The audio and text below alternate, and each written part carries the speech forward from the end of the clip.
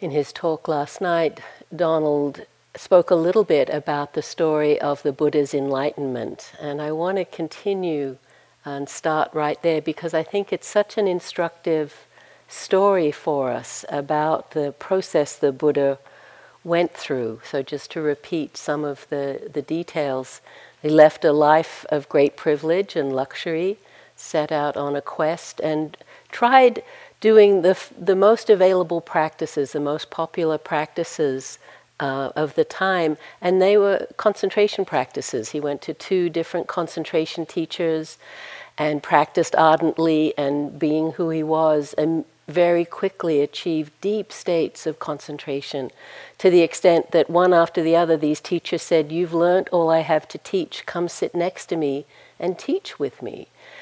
But each time the Buddha said, "No. I see that these states, as powerful and as deep as they are not what I'm looking for. They're not the answer because they're conditioned states. They come to an end. They don't free the mind and heart from suffering." So he left both those teachers and that practice. And that's instructive for us as we practice concentration, that it's a means, not the end.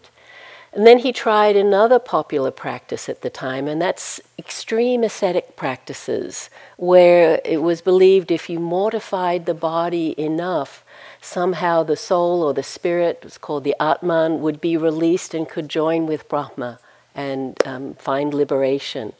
And like everything he did, he was very good at it.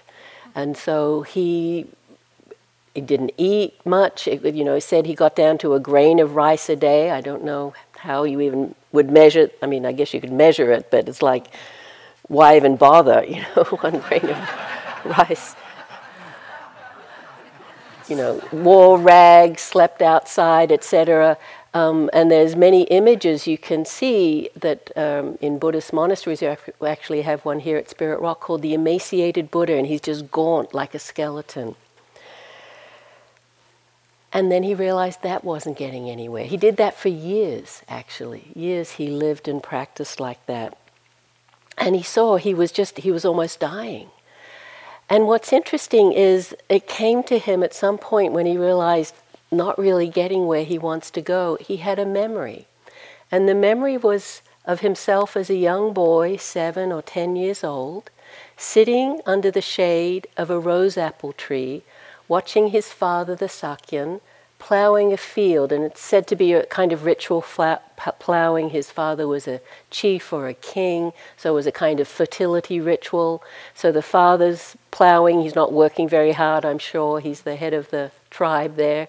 And the Buddha, as a young boy, is just sitting under this tree in the springtime, in the cool shade.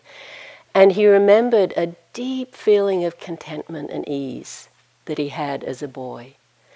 And that's the memory that came to him in this emaciated state. And the thought, maybe that's the way. That ease, that well-being, rather than this torture of the body. So just imagine the qualities that young boy experienced and that the Buddha was remembering. Sitting at ease, he was young, he had no duties, it was springtime, the weather was pleasant, so a sense of unhurriedness, of quiet, out in nature, content. Again, instructive for us of what he saw as a direction. So he realized he needed a different approach, and this is where, and Donald mentioned this last night, he took some food. Actually, Sujata, a milkmaid, saw the emaciated Buddha and felt sorry for him, so offered him some milk rice. And the Buddha took that. He realized he needed nourishment. He couldn't continue in this weakened state that he was in. So this is what the Buddha said. "So I took some solid food, some rice and porridge. Now 5 monks had been attending on me, thinking, if Gautama, our contemplative, achieves some higher state, he will tell us." And again, Gautama, that's another name for the Buddha, was always advanced in the practice. So it was him and his 5 companions, they looked to him. "But when they saw me taking some solid food, some rice and porridge, they were disgusted and left me, thinking, Gautama the contemplative is living luxuriously. He has abandoned his exertion and is backsliding into indulgence." So there he is as a skeleton, taking some rice gruel. And they're like, you're not serious. I've been to Bodh Gaya, the site of the Buddha's enlightenment, and been to this place where it said this happened, where Sujata offered the Buddha some milk rice, and there's a beautiful stupa there and a temple commemorating this gift that she offered, and this kindness and wisdom in her offering, and how pivotal that was in the Buddha's story. And so from that was the beginning of his enlightenment. There's a lot more. We could make a whole talk of telling the story of his awakening, but those few points are so instructive for us in our practice here. And when he did become enlightened, he thought, I need to tell the people who could understand. So he thought of his 2 concentration teachers. And in his awakening, it said he became omniscient. So he looked with his omniscient eye and found that they had both died. So he went to find the 5 ascetics, and he found them in the deer park in Sarnath. And again, that's another beautiful site of pilgrimage. When the Buddha approached them, this is some weeks after they had left him in disgust, they said, oh, here comes Gautama, don't pay any attention to him, he's backslid into indulgence. But he was glowing, he was radiant, and they couldn't ignore him. And so they made a seat for him, and he taught them. And what he taught them was the Dhammacakkappavattana Sutta, the turning of the wheel of the Dhamma, and basically the 4 Noble Truths. And all of his teaching began from that day of teaching the 4 Noble Truths. So again, a lot, we could tell the whole story. It's inspiring and instructive for us, but to point to what's relevant for the talk tonight and our practice here is what the Buddha discovered is what he called the middle way between indulgence, which he had totally experienced as a wealthy young man living a life of privilege, and mortification, ascetic practices. And this discrimination of what is wholesome happiness and pleasure, which leads to freedom and liberation, and that which is unskillful and leads to bondage and suffering. And again, this is central to his teachings for the next 45 years of his life. And this joy of present moment awareness and pleasure that's available to the mind that's awake, the mind that's free. And so to this day, this is a lot of what we point to, how powerful it is to be in the present moment and know what's happening. Another one of my teachers, later lineage, Calvin and Hobbes. You know Calvin and Hobbes, the young boy and his imaginary tiger, with Hobbes usually the voice of wisdom. And this is one where Calvin and Hobbes are climbing a tree together, so in each frame, progressively, they're climbing up the tree. And Calvin says, I suppose the secret to happiness is learning to appreciate the moment. I, for example, take great pleasure in being right here, right now, doing exactly what we're doing as they're climbing this tree. And Hobbes says, of course, you're meant to be in school right now. And Calvin says, I couldn't appreciate those moments. So that's not refined wisdom, it's the happiness of conditions, right? He's got the idea of being in the present moment, but the conditions have to be right for him for that kind of pleasure. So there's a whole theme in the Buddha's teachings about happiness and pleasure and contentment. There's also a strong theme about dukkha, about suffering, about stress. And you can actually think that practice is about suffering. We often hear, Buddhism equals suffering. People will say, if you know anything about the Buddha's teachings, he said everything is suffering, life is suffering. Well, he didn't quite say that. He said there is suffering. It's a truth. There is suffering. But we can be mistaken in thinking that if we're not suffering, we're not serious. And that if we're practicing, we're always kind of purifying. And if we're not purifying, we're not getting anywhere. So it seems like it's a struggle. It should be difficult. And that's when we're really nose to the grindstone, getting things done. Looking for what's wrong and trying to fix it. I talk about that as being on what I call pain patrol, where it's like, where's the next problem? Body, mind, someone else, inner, outer experience, and we're just scanning scanning for what's wrong. Rick Hansen, who is very involved at Spirit Rock, was on our board for a long time, and now is a therapist who's bringing together neuroscience and the Dhamma. Has written a good book called The Buddha's Brain. He says that this is very ingrained for us, this looking for what's wrong. And he said the mind is naturally like Velcro for the unpleasant and Teflon for the pleasant. What's difficult, what's painful, it sticks and we remember it. It has a big impact. And what's good and pleasant, we're like, oh right, that's, zoom, and that's gone. And a lot of his teaching is you really need to make an effort to cultivate and remember and inhabit the pleasant and the good in life, because it's so easily slipped off of and forgotten. And even in the Buddha's teaching, he never just taught about suffering, even though he did say there is suffering, and he might have even said there's a lot of suffering in a lot of things, in a lot of your experience. But he never talked about suffering without talking about the end of suffering. He said, this is what I teach, suffering and the end of suffering. It's kind of the encapsulation of his teaching. And he was often described as the happy one, described as radiant and serene. So in that is also instructive that willingness or interest or opening to the dukkha, to the suffering, is actually a doorway to happiness. And so this theme of happiness, joy, pleasure, contentment, again, is just as strong in the Buddha's teachings as those on suffering. After his awakening, the Buddha declared himself to be one who lived in happiness. He didn't say, I live in dukkha. He said, I live in happiness, because he had transcended the suffering.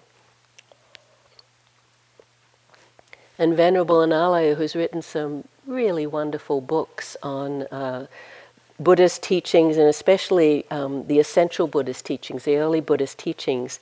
I love this phrase. He says, the entire scheme of the gradual training, which is the Buddha's teachings that we're practicing, can be envisaged as a progressive refinement of joy. And this is someone who's deeply studied and practiced in the Buddha's teachings.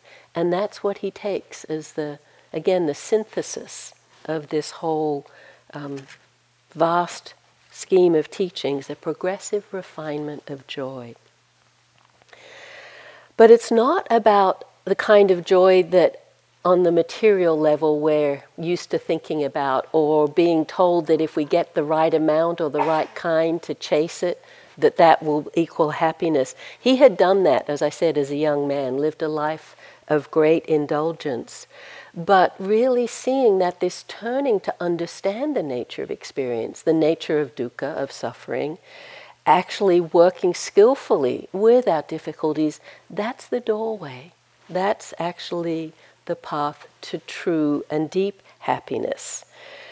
Again, back to the time of the Buddha, a visiting king described early Buddhist monks as smiling and cheerful, sincerely joyful and plainly delighting, living at ease and unruffled. So just again imagining a whole community of practitioners and someone coming to visit, and that's what they saw. I don't know what they'd see if they came here. We sometimes look a little glum, but maybe that's just because we're in silence and not talking.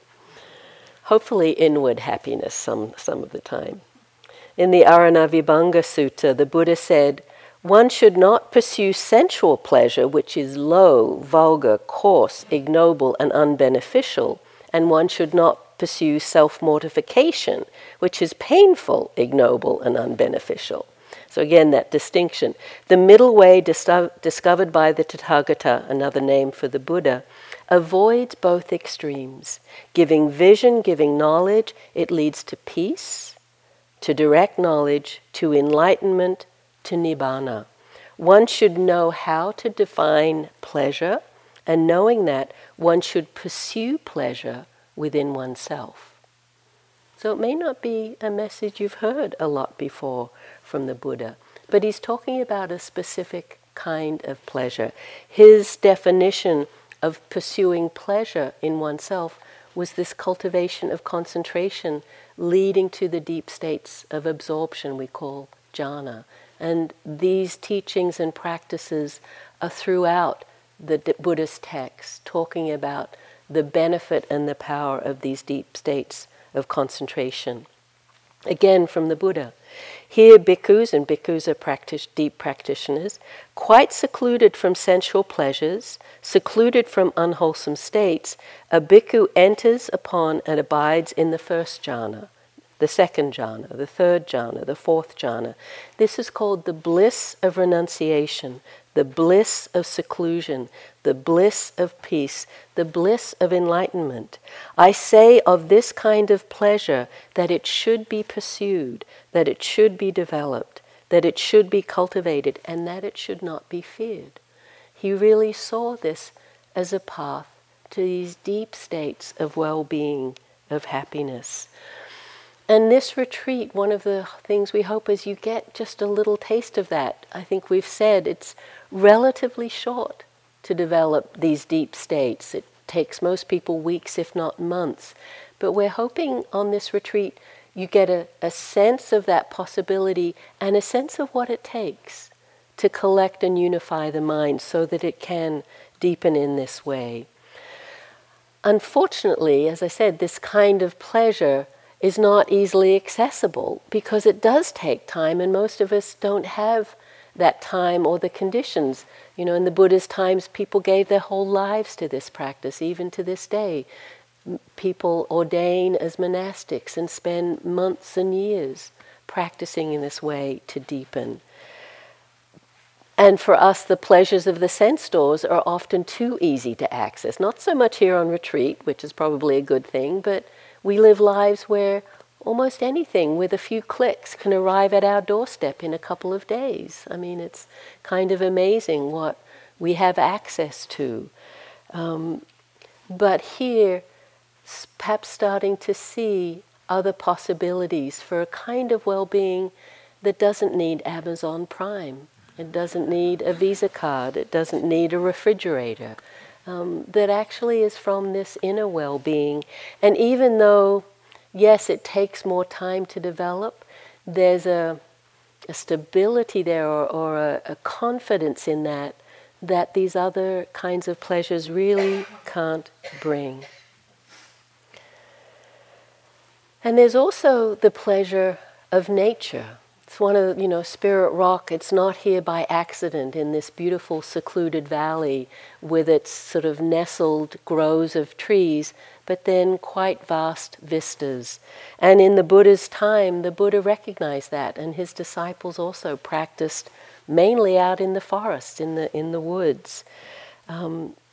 And so we often encourage people, and I'm sure you all do, you practice outdoors. You certainly do a lot of walking outdoors. And it's one of the things I like about Spirit Rock is you have to be outdoors. Doesn't matter what the weather is.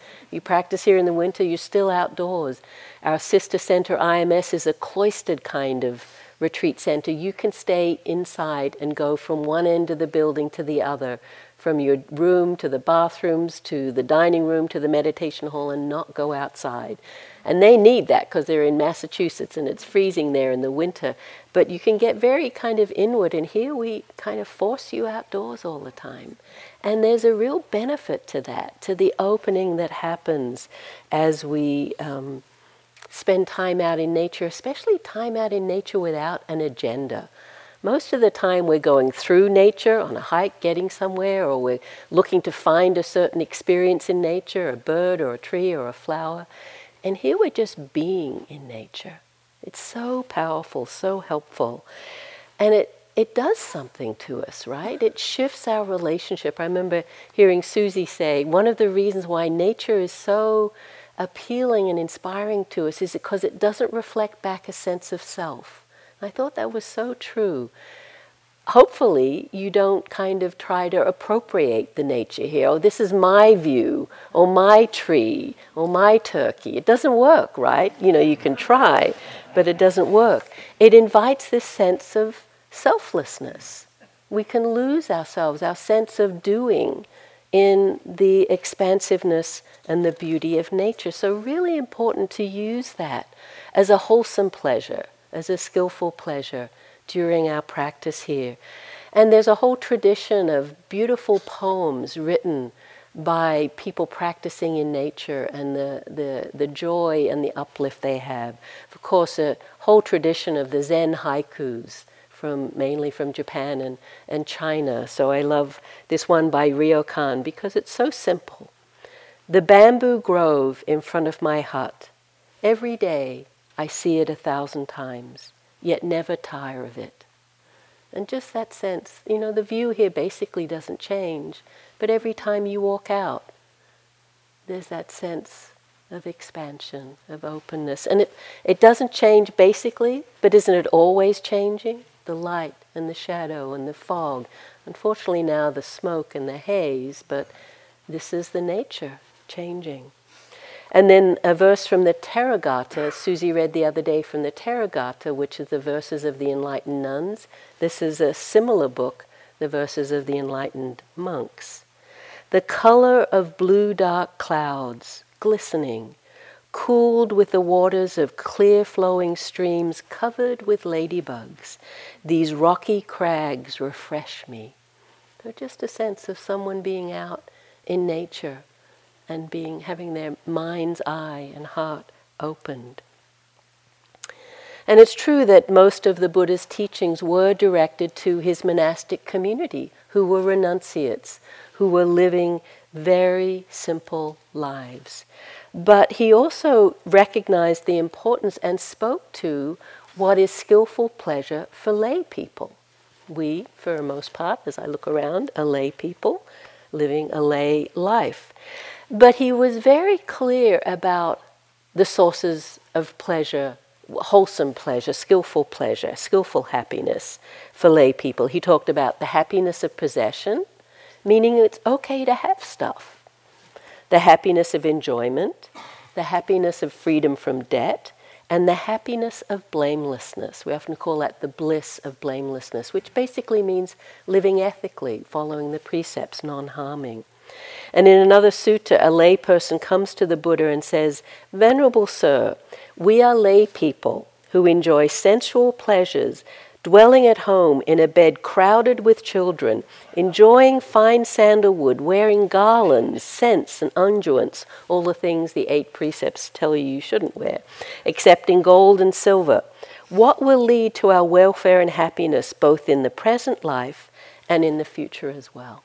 So, it's a different lifestyle, but some similarities to our lives now, just enjoying sensual pleasures, having a livelihood, taking in money and spending money. The Buddha doesn't say give up all that and go and live in a small hut. He actually talks about what will bring true happiness. So he said, true happiness is developed by skillfulness in one's livelihood, basically having a livelihood that can support you and is non-harming, being careful with one's savings, having wise and generous friends, and living in a balanced way, not extravagantly, but not miserly either. And more importantly, he also points to what will bring happiness in the future. So he talks about faith, and in Buddhist terms, it's not sort of faith as external faith, but the refuges that we took on our first night, faith in that there's a path that can be developed, so faith in Buddha, Dharma, Sangha. Again, moral discipline, following the precepts.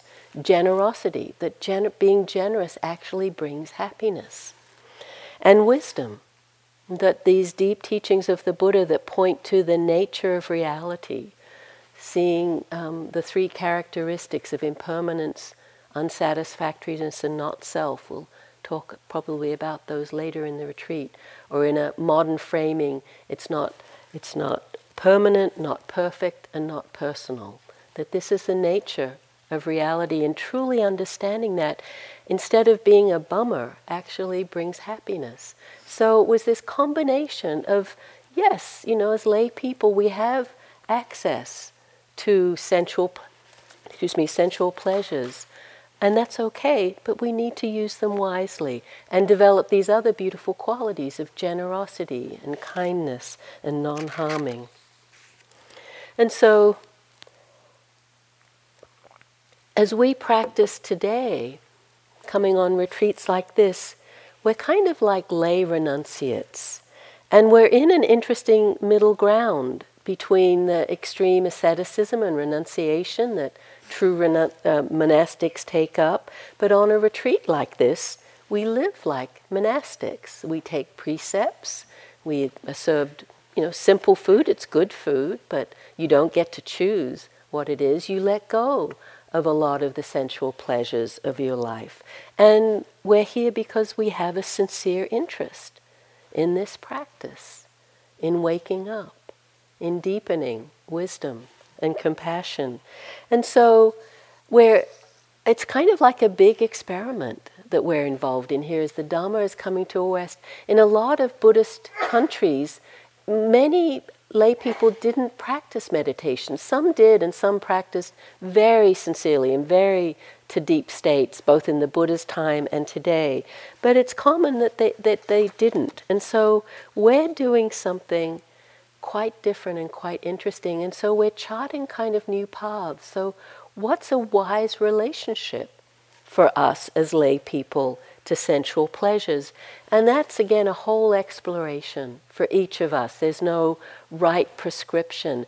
But to raise these questions about happiness that the Buddha talked about, what's enough, basically?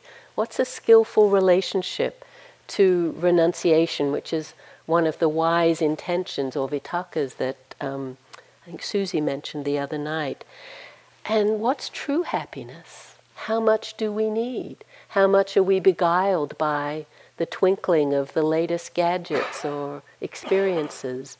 And what do we really need to be happy? What's a wise life in this time with so much disparity, so much inequality, so much looting of the resources of this planet? How do we live wisely, given that's the case? And so this questioning is really important, because as we practice, as we work with the mind and discover these deeper states of happiness, we can actually find ourselves in kind of a quasi-comfort zone. We've worked out a lot of the difficulties of life.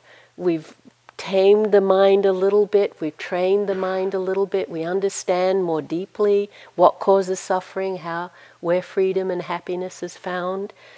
I think that just generally happens as we get older anyway, but if you practice, it really does happen. I've seen it in myself and in the people I work with, my friends. But we can get a little complacent. One teacher I know calls it high-class samsara. We're still bound on this wheel of suffering, but we've made it comfortable. And so, the impetus to practice can kind of reduce. But that kind of happiness is again dependent on conditions. Those conditions will change. It's inevitable. The heavenly messengers of old age, sickness, and death are our companions, whether we know it or not. And again, that's part of the story of the Buddha's awakening. It said that he was visited by these heavenly messengers, was in terror of them, of getting old, of getting sick, of dying, and that sent him on his quest. Well, they're still with us today and will be in an ongoing way. And it's true that all of us live lives of luxury. Compared to the Buddha, even in his luxurious time, but certainly in his ascetic practice, but compared to many other people on the planet, just even our simple rooms here with hot and cold running water and heat and warm, clean clothes to wear. So many blessings. And we live in a culture of indulgence. You just have to read the food and wine section of your local paper where they're extolling about, cucumber foam or something. I don't know what the latest trends are, where it's dollops of this and sprigs of that and people putting food together with tweezers. It's like, what kind of food is that? There was a time where the popular books, I remember, were titles like Under the Tuscan Sun and A Year in Provence, and they'd have a whole chapter on finding the right tile or the perfect olive or something. And millions of people wanted to move to Tuscany or Provence just to have that experience because they thought that was happiness. And yes, there's happiness there. We don't want to deny there is happiness there, but it's not lasting happiness. It's not reliable happiness. And so we are open to a different path, a different possibility for really the highest happiness that's possible. That's what the Buddha always spoke about, the highest happiness that's possible out of contentment, not more stuff, not the right tile or olive oil or whatever it might be, but actually this deep sense of well-being that's not dependent on conditions. This is what the Buddha talked about. So what does this wise relationship to pleasure, contentment, happiness mean for us here, practicing, deepening in concentration? Again, we've talked about this difference between samatha practice that we're doing here, this stilling and simplifying and collecting and unifying the mind, and more traditional practices that most of you have done of vipassana or mindfulness practice, where we're open to all of the six sense doors and changing objects. And so in vipassana practice, very much the practice is, if whatever arises, turn your attention to it. If it's strong, if it's predominant, in the senses of the body, of the mind, thought, mood, emotion, hindrance, pay attention to it, know it, name it, explore it. How do you feel it? How do you experience? What happens with it? That's the traditional practice. If something pleasant happens, you may have had this experience. You go into a teacher and they say, oh, I had this beautiful experience. They go, oh, don't get attached. It's impermanent. It'll go, And that's wise because that's true. But, we can go out a little disappointed with our beautiful, blissful experience we just had. But it's different here. With the hindrances or any other strong experience, again, the main intention is, can we say not now? Can we leave it in the background? And again, we've talked about gradations of skillful means, but basically we're saying, keep with the breath, stay with this chosen object. When there's skillful, pleasant experiences, we actually want to deepen those. We want to allow those. We want to embody those, develop those, integrate those. These experiences of piti or sukha that Susie spoke about the other night, of calm or contentment or ease or just the sweetness of the breath. Yes, if that's happening, beautiful. Not grasp after it, because believe me, you can try that, and I know you have, and it doesn't work. But this settling back into it's just like kind of breathing it in so it fills every cell of the body. And we know that experience deeply. We don't reach forward grasping after it. We settle back and let it fill the body. And if you look at the lists that talk about developing concentration, we've touched on them, and I'll talk more about this tomorrow morning. All of the beautiful qualities are there, like faith or rapture or joy or contentment or gladness, calm, equanimity. This is what this practice develops and what's essential for us, actually. I can remember when I had my first strong experience of sukha, after having a lot of piti that at times was pleasant and at times very unpleasant, kind of relentless energy surging in the body. So the first experience of sukha, which is this quality of contentment or ease or happiness, I remember my description of it, I felt like, that kelp that's very long and kind of sways in the ocean, this seaweed in the ocean, that's these long fronds. I felt like I was a piece of kelp floating in a sea of warm honey, and just that sense of soft, sensuous sweetness. And guess what I did? Oh, that's what's been missing. Sukha, I knew it. How do I get more? Who wouldn't? Of course, that didn't work. But knowing that quality and getting a sense of how it's cultivated and eventually developing a more wise relationship to it, it really is onward leading. Because in piti, I love when Susie said, piti, there's always kind of this energy of something's about to happen. It's just out of my reach. And it's a dead end. It really is. What I've been telling people is, piti is like a signpost. If the signpost It's a very nice signpost, and it says San Francisco, 25 miles, and you fall in love with the signpost. Do you ever get to San Francisco? No, you've got to go in the direction it's pointing. And that's what develops the path. And where it's pointing is always towards calming, always towards simplifying. So that's what leads to the deepening of the concentration. As I said right at the beginning, this is not about attainment. It's so much more about letting go and simplifying. Striving and effort and judgment doesn't help, doesn't get it there. So we need to really understand for ourselves what are the conditions for contentment. I talked about nature being one. A lot of what we're doing in the early days, it's why we talk about the hindrances and all the challenges and what's wise effort in relationship to that, is when there's disturbances, can we let them go?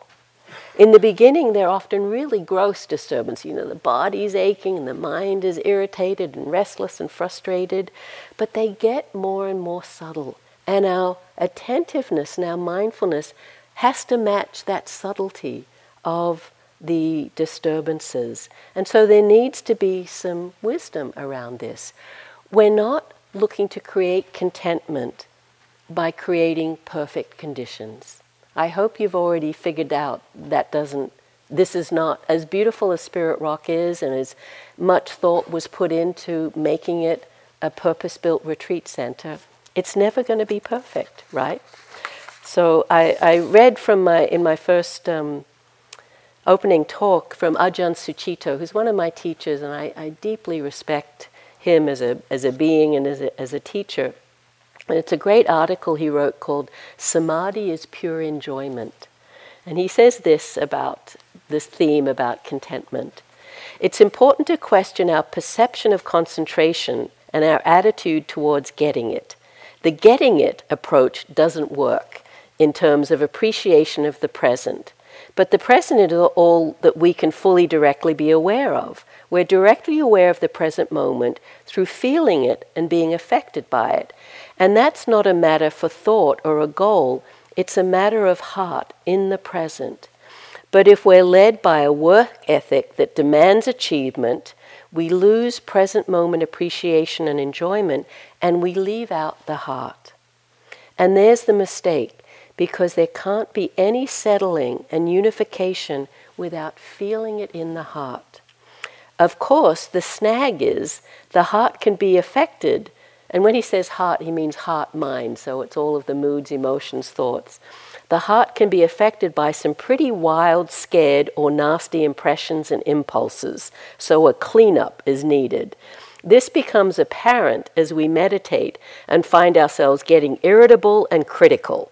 For instance, when someone opens the door too loudly, or we don't like the way other people are walking, or the number of cushions they sit on.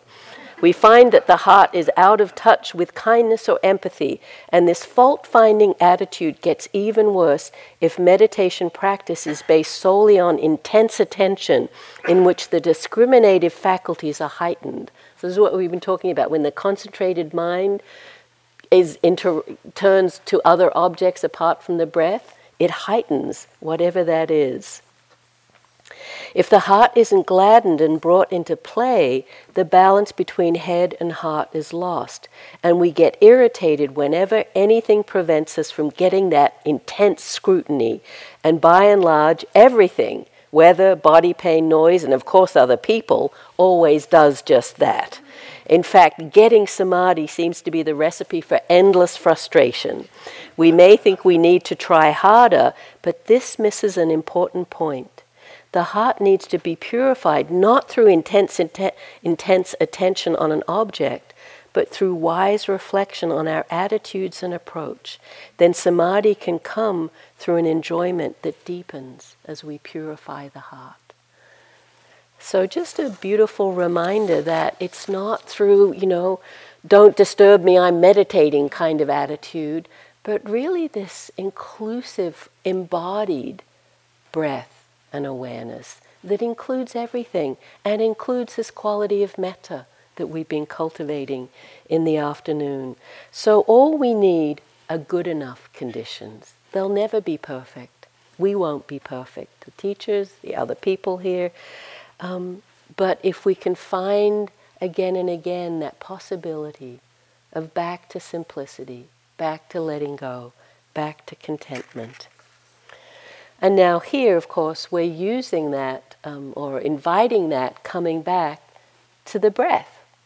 That's our main object here. Other ones can work, but that's the main one we've been talking about. What we all know by trial and error is you can't keep coming back to the breath through sheer force of will. You can get so far with will, and I know you've all tried. I'll just bear down, I'll knuckle down, I'll try harder, I'll breathe harder, I'll count more, I'll count longer, I'll walk more, I'll sit, whatever it is, you'll get so far. And that's why it's tantalizing, because it kind of works, but at some point it always cracks, it always crumbles.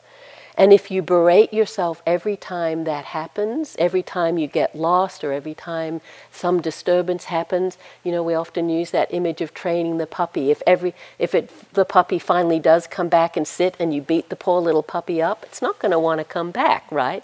But that's what we do to ourselves. Oh, you missed it again, you did this, you spent too much time, you had a cup of tea and you shouldn't, or whatever it is that we berate ourselves with. We have to make it appealing to come back. And I learned a lot about this from another teacher, Ajahn Brahma Wangso, actually an English monk who's ended up living kind of in the furthest place away from England, which is Perth, Australia. And he teaches deep states of concentration. And he tried this had this exact experience of really wanting deep states of concentration. He was a monk, he had all the time in the world, so he just tried and tried and tried. And when it didn't work, it would crumble, and then he'd just say, I just have to double down, try harder, do it more, until he realized it doesn't work. He really realized it doesn't work. And he saw that he basically had an attitude about the breath, that it was boring, and the only way to keep his attention on it was to force it on it, because who would want to stay with something that was boring? Makes sense. So you have to just fix it and force it. So he realized that wasn't working. He had to change his relationship to the breath. And so he developed this relationship with the breath he called Subha Sanya. And Subha means beautiful, and Sanya means perception. And so it's Subha Sanya of the breath, beautiful perception of the breath. He shorthands it to beautiful breath. That unless we start or develop or cultivate a relationship with the breath that can see its beautiful qualities, we're never going to be able to force enough attention on the breath to come back to it again and again. Now, how do you do that? Again, that's the mystery of samadhi, I think Donald called it. Whatever we get interested in gets interesting. And so there's this dance between surrender to the breath and getting interested in the breath. Directing the attention to the breath, this sort of more proactive, and then receiving the breath. And actually just really beginning to appreciate the breath. So, there's practices we can do. Imagine it's your first breath or your last breath, or you've been drowning and you come up for air, to just kind of highlight how important the breath is. It's what the purpose of vitakka and vichara are, this aiming and sustaining the attention on the breath, so we get really connected to the breath. So there's a whole sort of relationship to the breath that we all need to find our way into. Normally in Vipassana we use the breath a lot, and we're always like, just be with the bare sensations, just literally what's happening. But with concentration practice, it can actually be skillful to bring out the pleasant sensations of the breath, the beautiful aspects of the breath. So the softness of the breath, the silkiness of the breath. If, again, not making this up, but if that's your experience, a sense of the breath like a breeze, like a swaying palm tree, in a gentle tropical breeze. This sense of the breath as this rhythm of life.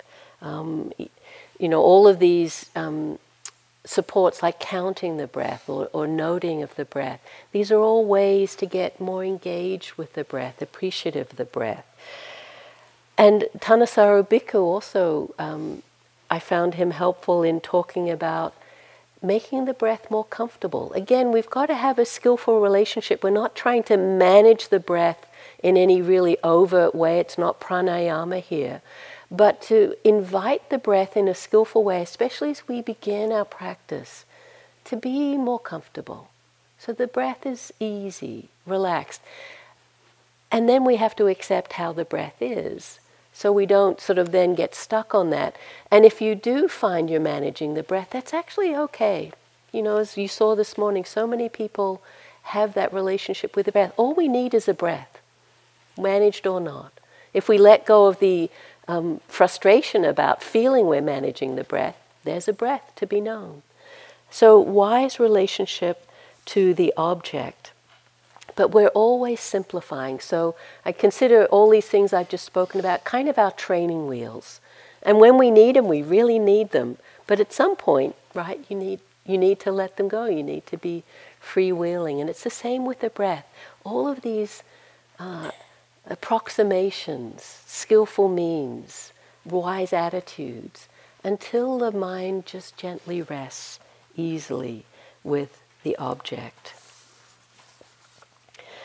I did many years of just doing concentration practice, starting with metta, so I have a great appreciation of the power of metta as a concentration practice, but also a lot with anapana, what we're doing here, breath meditation.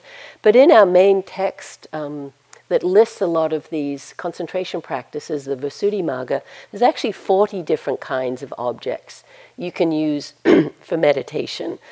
And breath and metta, the Brahmaviharas, are right up there as, you know, they're the most commonly taught. But other ones are prevalent too, and there's a whole area of practices called kasina practices, where you take certain elements, elemental experiences like fire or water or air or colors, and you meditate, concentrate on these kasinas, and sometimes they're colored discs. And so it says, you know, in the text, you can gather from the blue kasina all of the beautiful blue flowers and put them in a circle, and that's your meditation object.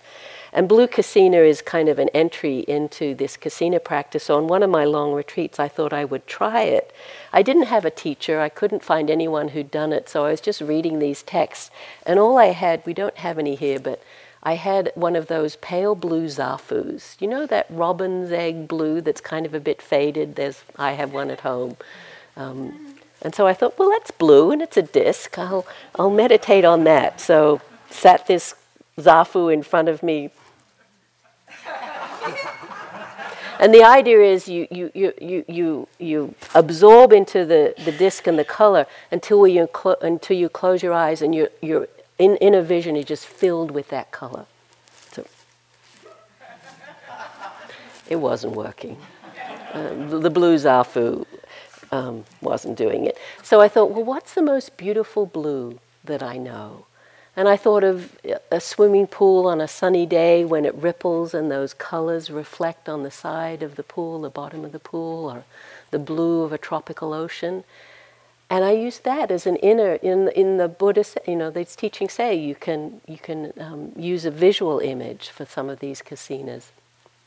And I can't say I, mastered this practice, but changing to something that invited me in, that was beautiful, I had so much rapture and contentment. I mean, sometimes a little out of balance, but it was just instructive that for the mind to really rest, we somehow have to fall a little bit in love with our object. We talk about the beloved breath, making the breath our beloved.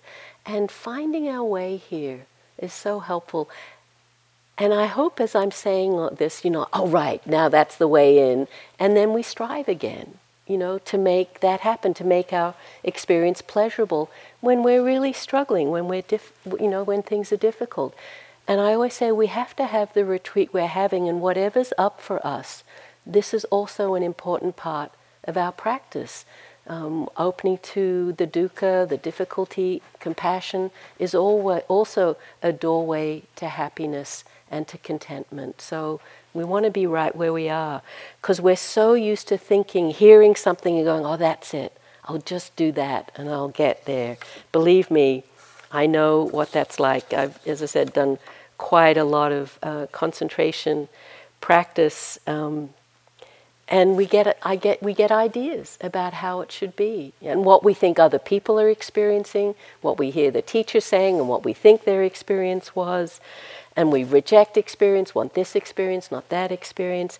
And as I said before, it can be really gross, kind of obvious, like real aversion or grasping, but it can get really subtle, where even what I've said tonight, you might start manipulating the breath to get certain experiences.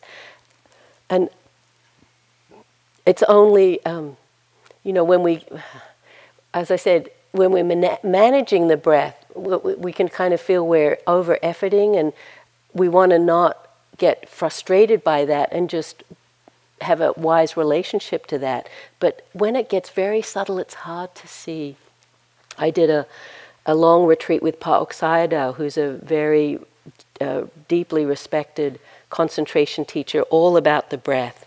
And on that retreat, you got interviews every day, and the basic scope of the interview until you got to a deep state of concentration was, how long can you be with the breath? 5 minutes, 10 minutes, 20 minutes, whatever he said. He basically said double that. Come back and tell me when you've, done more, try harder kind of thing. But I knew about concentration and relaxation and ease, so I was, knew it would take time, and I was reporting every day and, getting deepening and along that trajectory. Until one day, I was practicing in my room. I was at the Forest Refuge. And so, I don't know how it came, but a thought just came, I'm just being with the breath in order for something to happen. And basically in order that I can have something to say at my interview that was coming up, not so long. And I had a whole agenda about being with the breath. Not to be with the breath for itself. There wasn't just trust or contentment or simplicity. It was in order to have an experience, have something to say, have something deepen. Anyone sound familiar? And when I realized that, it was so amazing. I saw that instead of, I thought I was just sitting there calmly, quietly breathing. I just felt tension through my whole body. I felt how I was leaning into the breath, even though it was really subtle. A moment before I hadn't noticed it. I saw how much striving was in that subtle mind state, that subtle agenda. And I basically had to get up and go for a long walk and almost begin again. Get my practice really spacious, have the biggest breath, the grossest breath I could find, and just breathe in this sort of, healing kind of way, and gradually settle down again. But my perception about the subtlety of striving was just really heightened for that. And from that, of course it goes in and out, but I really learnt something about just letting the breath be the breath, not in order to get something. The Zen teachings are so powerful here. You sit just to sit. The sitting is the end. The sitting is the goal. And so bringing right attitude to this practice is so important. That the relaxation, the contentment, the simplicity is so valuable. One of my concentration teachers, she said, when I was again practicing at the Forest Refuge, where there's an open schedule, she said, just sit until you get restless, then get up and walk for a bit. And then when you feel, walk for a little while and then come back and sit. So it was like, sit, walk, sit, walk. Here we have to have a schedule. We've got so many people, but it was actually really interesting. And so the mind didn't feel, I'm sure you've had, those sittings where it's like, that person's forgotten to ring the bell. I know they've forgotten to ring the bell. And that just gave me permission to just sit as long as the mind was comfortable. And when it wasn't, the other thing she said was so helpful. She said, every now and then just sit in a comfortable chair and stare out the window. And just let the mind kind of rest and soften. It's just inviting this sense, we're not going anywhere here. It's more about letting go. And so I started to learn the value of contentment. It was a new thing for me. I didn't know you could be contented in practice. And to trust simplicity. And that it's okay to enjoy practice. Of course we don't enjoy it all the time. We're all going through ups and downs. And there's inevitably difficulties. I went through a lot. I still go through a lot in my practice. But just really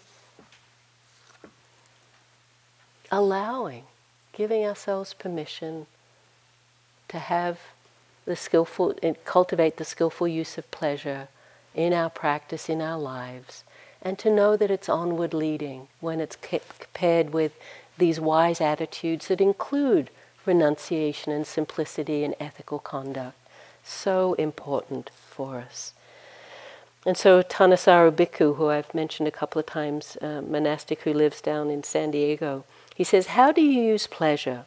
Focus on the breath right now and see how it feels. Then experiment with the breath. He's the one I said who talks about making the breath comfortable. Then experiment with the breath to see how the way you breathe can produce either pleasure or pain. It may be subtle, the difference between the two, but it's there. We've learned to desensitize ourselves to this aspect of our awareness, so it's going to take a while to resensitize ourselves, to begin seeing the patterns. This is why we practice. Keep coming back to the breath, coming back to the breath. Try to get more sensitive to this area of your awareness, more skilled at learning how to maximize the potential for pleasure right here and now, simply by the way you breathe. Not only producing pleasure, but also maintaining it. After all, the feelings of pleasure and rapture are part of the path.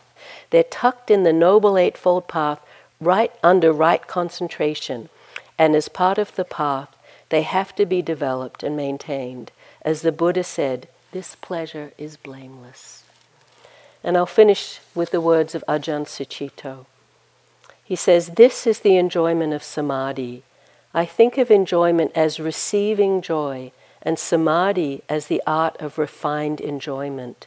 It is this careful collecting of oneself to the joy of the present moment. Joyfulness means there's no fear, no tension, no ought to. There isn't anything we have to do about it. So there is stillness. It's just this. So let's let the words settle into stillness.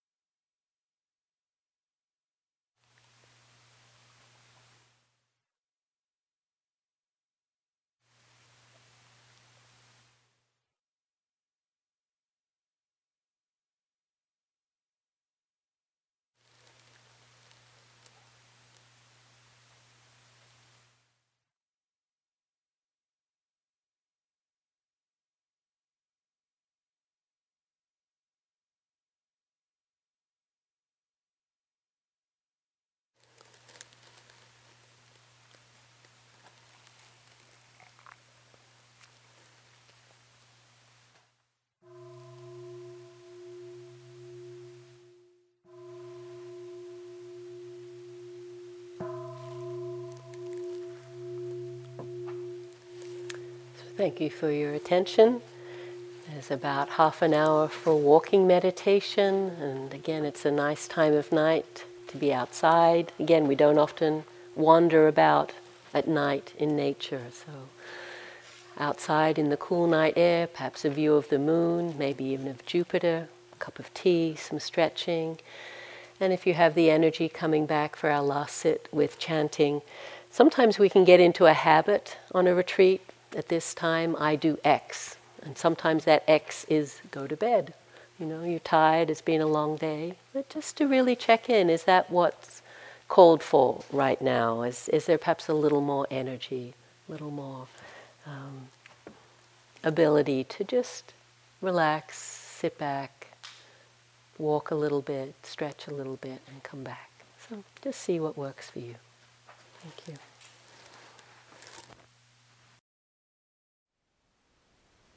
Thank you for listening.